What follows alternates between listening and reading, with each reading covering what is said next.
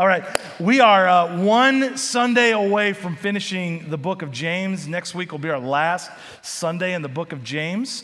And I just wanted to mention in October, we're going to do a 4-week series on the Holy Spirit. And we're going to examine who he is in our life, how he operates in the church, how he operates in our own life. And on the 30th of October is a 5th Sunday. And so we'll have our kids in with us. That's our family Sunday. We'll have our kids here.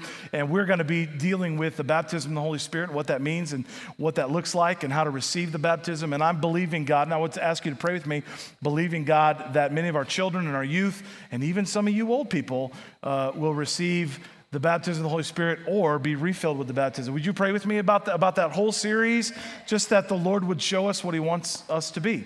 And excited about that. But we're going to finish James, and so today we are in James chapter 5. We're going to start in verse 13 in just a moment. Let me ask you a rhetorical question. How many of you would categorize yourself as a worrier? You don't have to raise your hand, just that you are a worrier, and whatever happens, your first response generally is anxiety.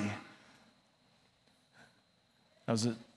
Yeah, how many of you, that's you? Just be honest. Just be honest. Yeah, okay, good. So the Bible's got some good advice for you. Are you ready? We're going to start Philippians chapter 4. Don't fret or worry. Instead of worrying, pray. Let petition and praises, and I want you to notice how those go together. Did you notice that? Not just petitions, not just asking God, but also praises, not just praises, but also petitions. We worship God for who he is, and because of who he is, we ask God to respond to what he said, who he said he was. Are you with me? Yeah. So pretty much for every week through the book of James, I've written you a prayer model every week, and in that you will see that we praise God, we praise him, and then we petition him based on what he's shown us. That's what the Apostle Paul is telling us. Let petitions and praises shape your worries into prayers, letting God know your concerns. Tell God how you feel. Before you know it, a sense of God's wholeness, everything coming together for good. How many of you believe that God wants to work everything in your life for the good of those who love him? Do you believe that? It's like 6/10 of you. I hope you believe it. Oh, Adora Pusey, also a member. Where's Adora? Thank you, Phil. She was on my list. Oh, and Brian Snyder. I totally missed 2 people. Forgive me. Welcome, Brian. That is my fault. Before you know it, a sense of God's wholeness, everything coming together for good will come and settle you down. It's wonderful what happens when Christ displaces worry at the center of your life. I want you to notice what he didn't say. Peace. Or a sense like peace replaces worry, or comfort replaces worry. What did he say? Who replaces worry? That was a real question. Who replaces worry? Christ replaces worry. The only way for you to turn worries into prayers is to put Jesus on the throne of your heart. That's the only way to do it. I want to be a prayer in my life, not a worrier. How many of you want to be a prayer, not a worrier? But here's the thing. I don't want to just pray weak little prayers. I don't want to pray wimpy prayers. I don't want to pray, I don't even know if this is a real thing, but I don't want to pray mammy-pamby prayers. I want to pray, not your will, God, but mine. I don't want to pray, not your will, God, but mine be done.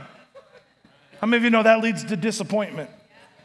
I don't want to ask for peace or comfort instead of asking for Jesus. I don't want to expect God to remove all the suffering and difficulty from my life, because I got news for you. If you read the book, he doesn't do that.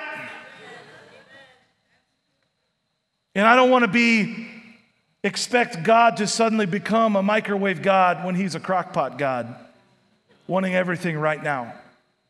I want to pray so that the hand of God moves in situations. I want to pray so I find myself in the middle of what God is doing, not on the outside or the peripheral, looking in, jealous of what God is doing in other people's lives. I want to be smack dab in the middle. How many of you are with me on that one?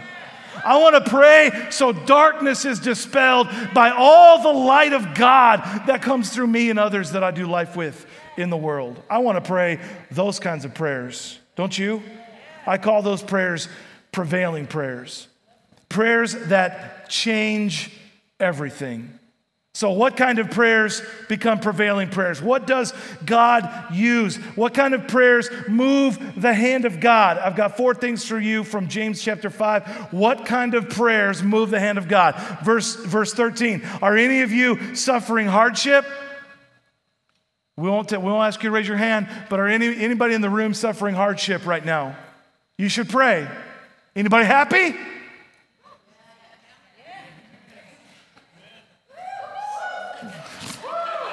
Prove it. I mean, like, come on. You should sing praises if you're happy. Are any of you sick? You don't have to shout for that one. Are any of you sick? You should call for the elders of the church to come and pray over you, anointing you with oil in the name of the Lord. What's the first kind of prayer that God honors? Prayer that is yielded to His will. Prayer that is yielded to the will of God. I don't know about you, but when I come to God, I will often start by praying my preferences. Don't you do that? Jesus, touch my heel. Like my heel hurts. Touch my heel, because my heel actually hurts. Touch my heel. Or help this situation, and God, here's what I need you to say to my wife.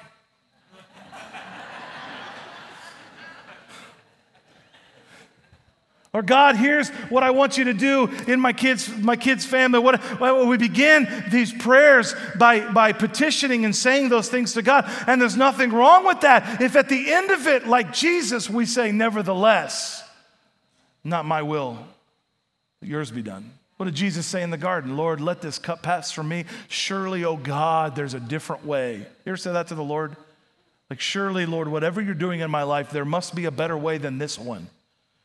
Nevertheless, not my will, but yours be done. Prayer that moves the hand of God is a prayer that's yielded to His will. And I love that it's really similar to Paul, the way that James puts these 2 opposite sides together in verse 13. He says, hey, some of you are suffering, some of you are happy, some of you are sick, some of you are distressed, some of you are hurting, some of you are full of joy, some of you are walking through darkness. You know that whole Psalm 23 thing, sometimes we walk through darkness. It's true. See, God's will always contain periods of darkness and periods of joy, times of hardship and suffering, and then times of happiness and peace. I mean, that's the way of serving God. There's no other way. Friends, if you thought you could come to Jesus and everything in your life would just be roses and what is it, raindrops and roses? I don't know, whatever, just going to be amazing, and wow, God's just going to go, all these things, and you thought you'd never actually have to go through difficulty, you signed up for the wrong thing. You signed up for an Americanized version of Christianity that does not exist. In fact, the church fathers years ago, and maybe you've heard this before, but our church fathers, those that led the church in the early days, would say things like this: suffering is the natural or the normal or the normative path of a disciple. How do you learn obedience? How do you learn discipleship? By suffering. You realize that Hebrews said to us about Jesus that Jesus learned obedience from what He suffered. That makes no sense to me for the Son of God to have to learn obedience. But if Jesus had to learn obedience, won't we? And it comes through suffering. When we pray, yielded to the will of God, He begins to move in our life. And so in hardship, we don't complain, we don't kvetch, that's a real word, we don't get angry, we pray. Is anyone in hardship? Pray. Don't grumble and complain about the lot that God has put in your life. Instead, pray. In happiness, in joy, we don't gloat, we don't brag, we don't show people our giving statements, we don't get haughty, we don't let pride come in and think how awesome we are in the eyes of God. No, we turn all that into praise because it's only by His grace that you got any of it. Amen? In sickness, we don't mope, we don't give up, and we don't isolate. And when His answer is delayed, we don't turn our back on the Lord and get angry at Him for not being the God who said that He healed but doesn't heal. Instead, we press in, we push forward, we allow our faith and God to speak to our hearts so that we can grow in whatever ways He's trying to lead us. When prevailing prayers are prayers which move the hand of God, are prayers that are prayed, number one, yielded to His will. Number two, prayers that move the hand of God are prayers prayed with faith. Verse 15, James says, such a prayer offered in faith will heal the sick, and the Lord will make you well. This is real important. Here's why it's important. It's important to recognize faith moves God's hand to heal, but faith itself doesn't heal anybody. I want to say that here because here's why. There's been a misnomer, especially in the Pentecostal church, that said, well, God would have healed you if you'd had more faith. Your faith doesn't heal anybody. Your faith moves God's hand to the situation. Your faith, if you will, inspires the Lord to move on your behalf or someone else's behalf. It is a major factor in prevailing prayer. Faith heals the sick. Faith heals the broken. Faith leads the Lord's hand to heal the wounded. I believe that faith can move God's hand to rewire your brain.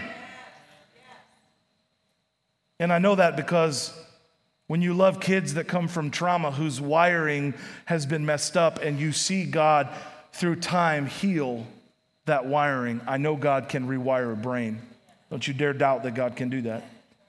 Faith can mend relationships. And again, it pushes the hand of God. It moves God's hand. When Jesus would heal people, He would say to them, your faith has moved me. Your faith is what has moved me to heal. It sets you free. It's made you whole because you believed that when I spoke the word, it would happen. I mean, how many of you know faith's a big deal? It's a big deal to have faith in God. The kinds of prayers that move the hand of God are prayers prayed in faith. Faith moves God's hand, and He can do anything when prayers are prayed with mustard seed faith. So what is faith? What does that mean to have faith? Is it just believing? Well, Hebrews 11 verse 1 says faith shows the reality of what we hope for. In other words, we see those things that are not as though they were. We see relationships restored even when in the natural we don't see the evidence of that. We see our families walking in health even though in the natural we're still fighting a battle of sickness. We see God coming through in a situation that seems impossible, even though on the outside that situation is still going on. Faith believes and sees the reality of what we hope for. It's the evidence of things we cannot see. Verse 6, without faith, you can't even please God. Man, without faith, you can't even please God because anyone who wants to come to God must believe that He exists and that He rewards those who earnestly seek Him.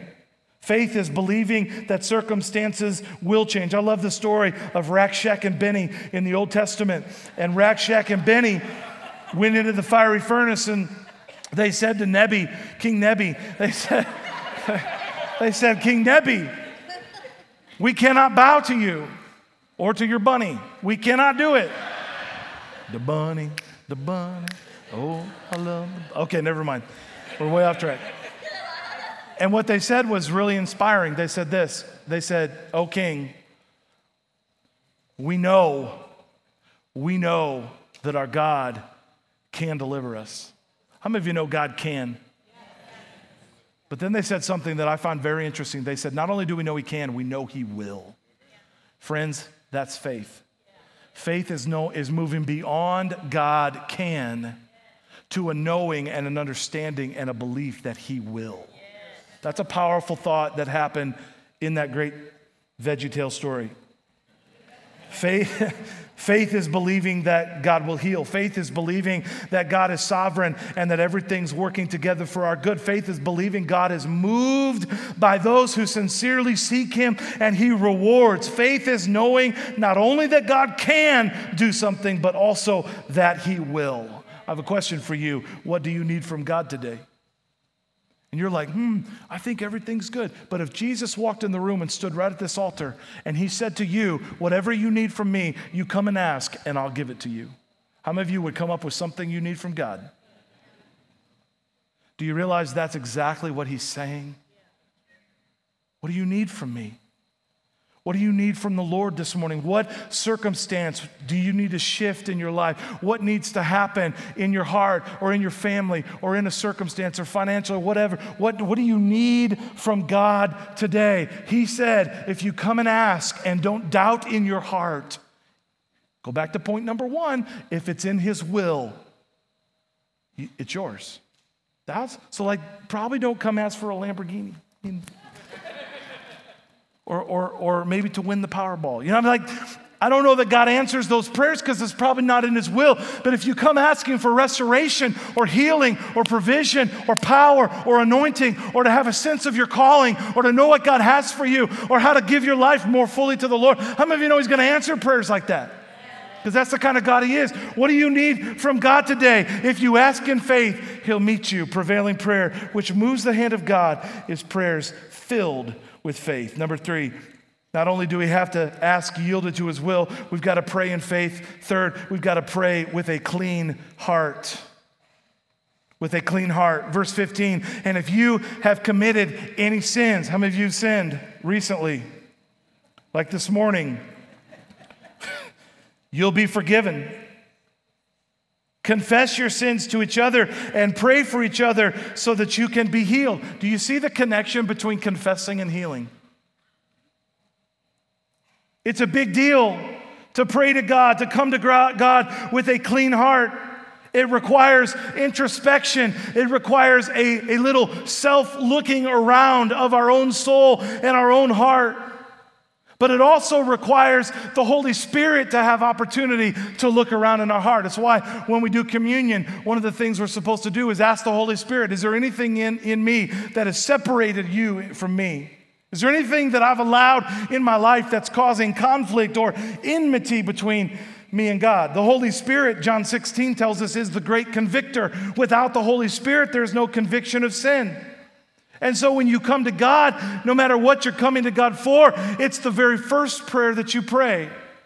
Father, cleanse my soul. Father, let there be no wicked way in me. Father, let there be nothing of hindrance between you and me. A clean heart before God ensures that nothing will hinder your prayer. James mentions here the power of confession. It's something that we've overall lost in Western Christianity. I think that we've become very good and comfortable at confessing our sin to God, and we do, and I believe that probably 98% of the folks in this room, you confess your sin to God, and you tell God when you've messed up, you tell him, and man, I'm a knothead, and I'm sorry, and whatever. But James is pretty clear here that this power of confession extends to confessing our sins one to another. Well, now we just went into a whole new realm. I mean, you realize that we live in a culture of posers. We live in a culture where everybody on the outside wants to look a certain way and act a certain way and be viewed a certain way and, have a certain number of whatever, likes and love, hearts, whatever. Most people live with a facade, but nobody knows the real you. And because we live with those walls up between us and other people, you can only see the parts of me that I let you see. You're never going to see the interior parts. I believe this. Listen carefully. You can disagree with me, but I think this is what James is saying. Because we fail to confess our sin, we fail to go, yeah, I really screwed that up. I'm sorry. Please forgive me. Because we fail to confess it, we live in bondage, we live in generational slavery, and we live with sickness and disease. And it's not that you've not confessed it to God, it's that didn't work, if you will. Why didn't it work? Because God is trying to say to you, you need a brother or a sister, somebody you trust to walk with you. It's not enough to just have that confession with God for some things in our life, but there are other things. I'm not saying everything. I'm saying the things that hang on. Now, if we took a poll right now, how many of you have a thing in your life, a sin, a thing, a struggle that has hung on into your life after you confessed your sin and became a Christian? I don't think he's talking about people that aren't saved. I think he's talking about Christians. And in my experience, and this goes for pastors and leaders as well, that we give our way to things and we live in slavery and bondage. And one of the main reasons is because we have not chosen to have courage and talk with another brother or sister that we trust, that loves us and we love them, about the things that we're walking through. And James is saying, look, if you'll do that, you can be healed. I'm not saying it'll be instantaneously. I'm not saying you won't still have to battle. I'm not saying it won't be a struggle to actually live in victory over those things that have hung on from your old life. I'm not saying that. But I'm saying you can be free if you come with the will of God and full of faith and confessing your sin to others so that he can forgive you, so your heart can be clean. God can and will set you free. It may be a journey. For some people, it is instantaneous. Anybody been instantly set free from something that you had in your life? Just instantly? Like I've always asked God, why do some people come down who have, they're alcoholics, let's just say, and they come to the altar and man, just in that moment, God sets them free and they never touch it again. But other people have to walk a difficult path. Why is that? Well, I have no idea. Because he's sovereign. And because there are other things that he's doing in their life. But here's what I do know, and what I've also noticed, when those people come and they get with a brother or they get with a sister and they walk together. You just ask Amy about this. Amy Brinkley, is that right? I think that's right. I just immediately questioned in my own head what my brain was saying. You ask about people that are recovering, they do it better when they walk with people. When you sit at home and nobody knows and nobody sees and nobody is with you in the struggle, it can be a long, dark, and lonely place. James is saying, listen, if you want to pray prevailing prayers, you've got to pray with a clean heart. Does it mean that unconfessed sin can keep you from healing? I think it does.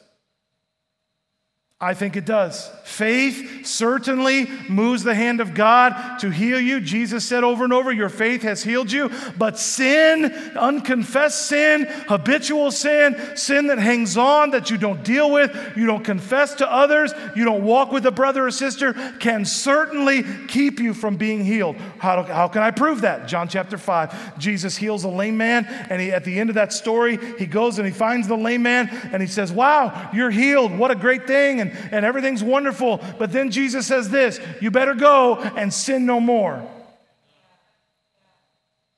You go and sin no more, because if you keep on sinning, this is what it says, something worse may happen to you. What?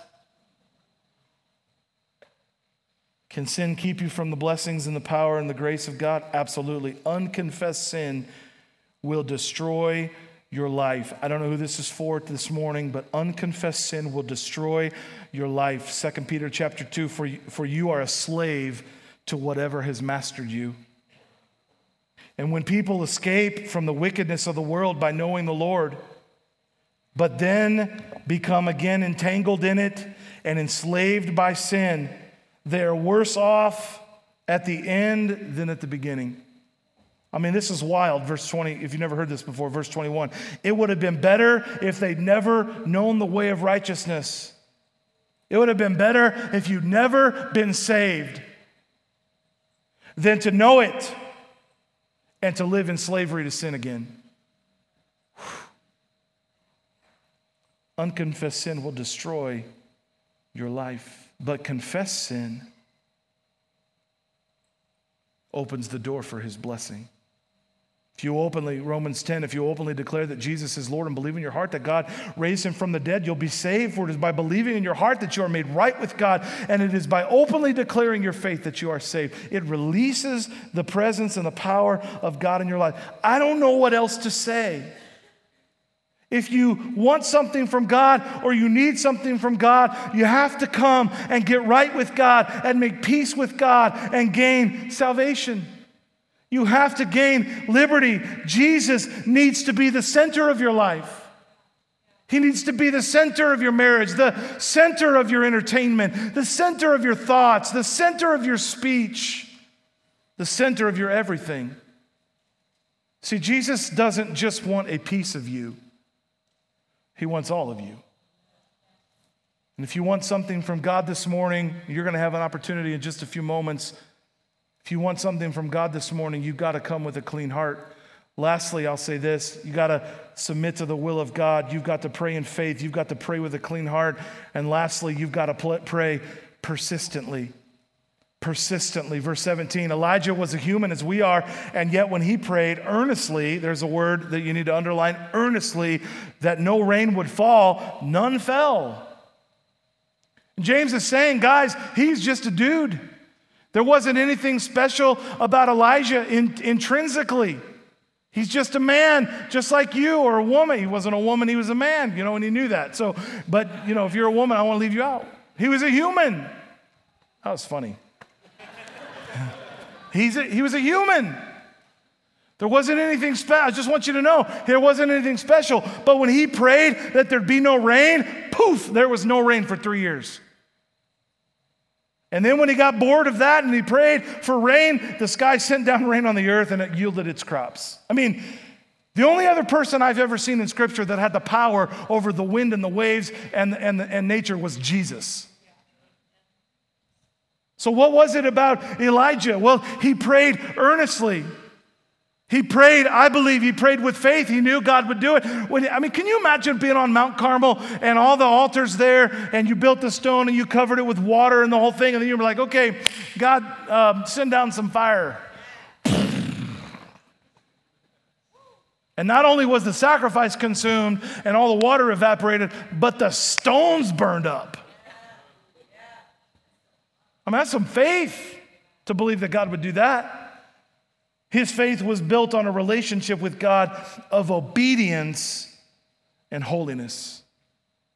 When God told him what to do, he obeyed, and he lived a life that was holy to the Lord, set apart.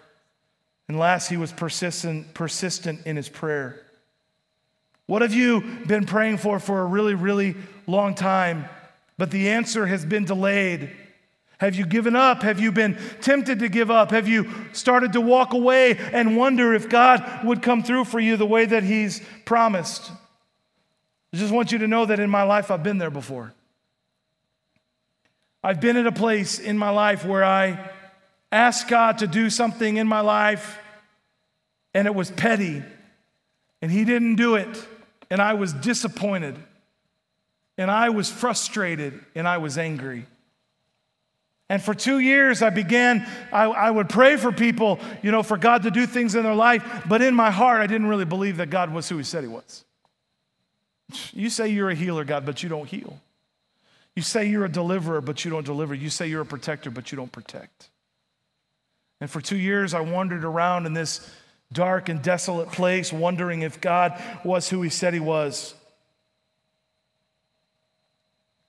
Here's what happened to me and will happen to you if you ever find yourself there. Something when we give up, something in our frustration, in our trust or in our faith in God's ability to do the supernatural begins to die. Our heart begins on a road of bitterness and anger towards God. We begin to blame God for everything in our life, and we certainly don't bless him for the good things that he does.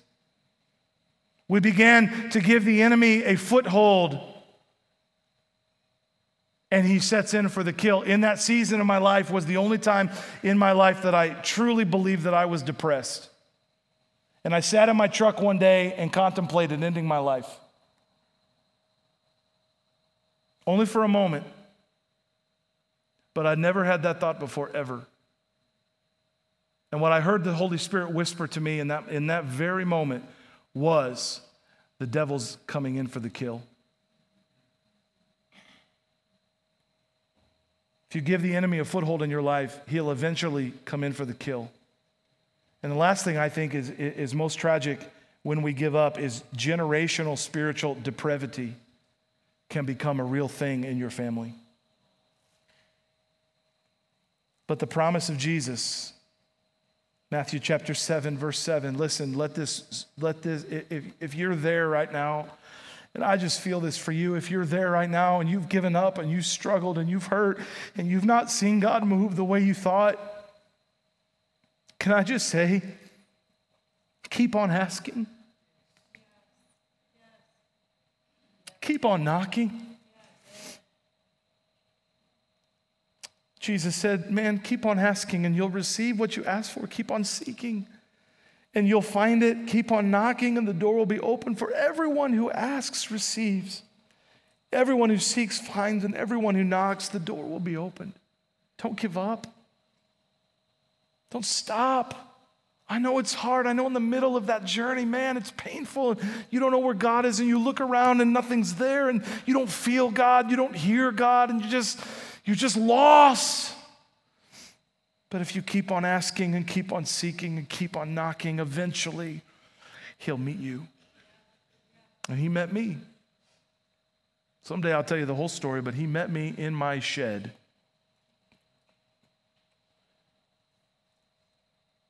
And in many ways, I got saved that day. What are the results, worship team, if you want to join me? What are the results of prayers offered, yielded to his will, in faith, with a clean heart, and in perseverance? Back to verse 16. The earnest prayer of a righteous person has great power and produces wonderful results. Amen? Isn't that good? Answered prayer. The earnest prayers of a righteous person has great power and produces wonderful results of answered prayer. Answered prayer reveals the will of God. Answered prayer confirms his sovereignty over your life. Answered prayer reorders your priorities so you throw off the things of the world. Answered prayer, wow, increases our faith. We're just setting the mood right now. Answered prayer encourages us to take faith and risk steps. Answered prayer challenges us to the next level. Answered prayer is the result of prevailing prayer. And here's my favorite. It's not rocket scientist, but this. Answered prayer becomes the stuff of legends. Answered prayer are the stories your grandchildren will know and your great-grandchildren will know because of things that God did in your life because you prayed prevailing prayers, yielded to his will, full of faith, with perseverance and with a clean heart. I want to tell my grandchildren and my great-grandchildren about the prayers that God answered in my life, and they will know it, and it will build their faith. And they will have answered prayer in their life. Amen? Amen. So what do you need from God today? What is it that you've asked him, that you've sought him? Go ahead and play something, kids. What have you needed God to do in your life? Is there something of salvation? Maybe there's a confession moment that you need to have this morning. Maybe you need something from God in a situation. You need God's hand to move in your life in some way. Or maybe you're just rejoicing in the faithfulness of God. As we sang earlier this morning, how my life you've been faithful, and you rejoice in that, and you're just at this place of contentment and gratefulness in the things of God. Or maybe you need healing and direction and transformation, and you need God just to meet you this morning. I believe there are people here from all across that spectrum. And I want us to practice what James said. He said, look, if you need something from God, call the elders of the church. Let them lay hands on you. Let them pray for you. Let them believe with you for God to move. So I want to invite our prayer teams to come. And they're just going to line up all across this altar, all across the front. No matter where, just don't bunch up, spread out. And I believe this. I believe some of you, if you'll activate your faith to believe. I don't know why he does it that way. I'm like, why can't you just pray in your chair and God meet you? Well, I'm not saying you can't. But the Bible says if you want a real thing to happen, God to move in a situation, if you'll come and let the elders pray, let them lay hands on you, let them believe God with you, the prayer of faith will move the hand of God. Amen? Do you believe that? Like 6 of you. Do you believe that? So I want you to stand with me all over the room. We're going to sing this song here in just a moment. But if you need something from God today, I don't care if it's salvation or healing or transformation or just a situation that needs to change in your life, whatever it is, if you need something from God today, as we begin to sing, I want you to make your way to one of these wonderful people and allow them. Be brave, have some guts, and let God move in your life. Holy Spirit, I ask you to draw everyone who needs to come in Jesus' name. Would you come? Come on, if you need prayer for anything at all, come and let's pray. Let's ask God to do the miraculous.